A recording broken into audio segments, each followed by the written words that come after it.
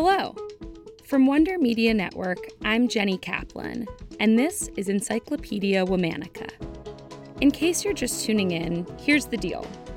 Every weekday for a year, we're telling the stories of women from around the world and throughout history who you may or may not know about, but definitely should.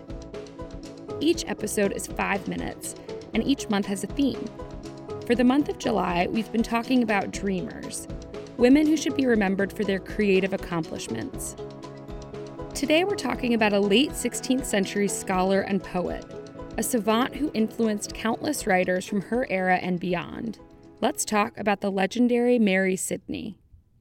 Mary Sidney was born on October 27, 1561, in Wales. Her father, Sir Henry Sidney, was serving as Lord Governor of the Marches of Wales. Her mother, Mary Dudley, was the daughter of the Earl of Northumberland and a personal friend of Queen Elizabeth herself. Mary and her younger sister Ambrosia were very well educated for women at the time. Their studies included Latin, French, and Italian, as well as more traditionally feminine pursuits like needlework and music. Following Ambrosia's death in 1575, Queen Elizabeth invited Mary to come to court to escape what she called the unpleasant air of Wales.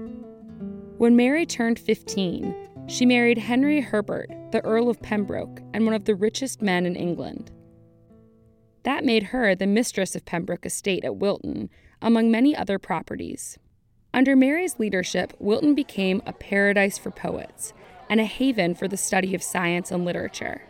Many prominent poets worked there in what was known as the Wilton Circle, a salon-style literary group that included Edmund Spenser, Samuel Daniel, Michael Drayton, Ben Jonson, and Sir John Davies.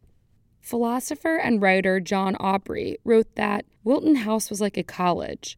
There were so many and ingenious persons. She was the greatest patroness of wit and learning of any lady in her time. Mary's brother, Philip Sidney, was also part of the Wilton House crew. He wrote much of his Arcadia there and began writing an English lyric version of the Book of Psalms. He had completed 43 of the 150 psalms when he died in a military campaign against the Spanish in the Netherlands in 1586. After his death, Mary finished the translation of the psalms known as a Psalter. The outstanding lyrical quality of this project, now known as the Sidney Psalms, was universally appealing. It was a seminal work of English poetry of the 16th and 17th centuries. Acclaimed poet John Donne even wrote that the English church wasn't officially reformed until it had been modeled after this Psalter. Mary also wrote the drama Antonius and an elegy for her brother Philip entitled The Doleful Lay of Clorinda. The play Antonius was likely a source of inspiration for both Samuel Daniel's 1594 drama Cleopatra and William Shakespeare's 1607 play Antony and Cleopatra. Speaking of Shakespeare, Mary and her husband were patrons of the Pembroke's Men Playing Company, one of the early groups to perform Shakespeare's plays. Beyond her prolific writing and poetry, Mary had a slew of other interests. She loved shooting pistols and playing cards, and she even had a chemistry lab at Wilton where she developed medicines and invisible ink. In 2006, scholar Robin P. Williams theorized, based on circumstantial evidence, that Mary was secretly behind some of Shakespeare's plays and sonnets. The knowledge used in the plays, like sailing, archery, alchemy, and more, corresponded with Mary's many interests. Williams also theorized that some of Shakespeare's sonnets could have actually been written by Mary Sidney and directed to her lover, Dr. Matthew Lister. Though these claims are unsubstantiated, they're a testament to Mary's ability and influence.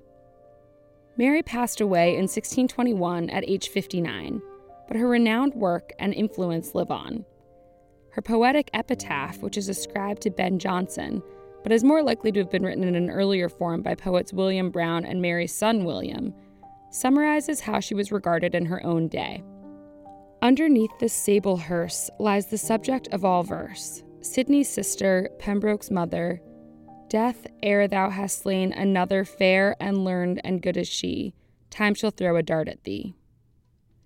Tune in tomorrow for the story of another dreamer you wish you'd learned about in school. This month of Encyclopedia Womanica is brought to you by Casper. Casper mattresses and products let today's dreamers get the sleep they need to turn their dreams into reality. Special thanks to the one and only Liz Kaplan, my favorite sister and the brain behind this amazing collection of women. Talk to you tomorrow.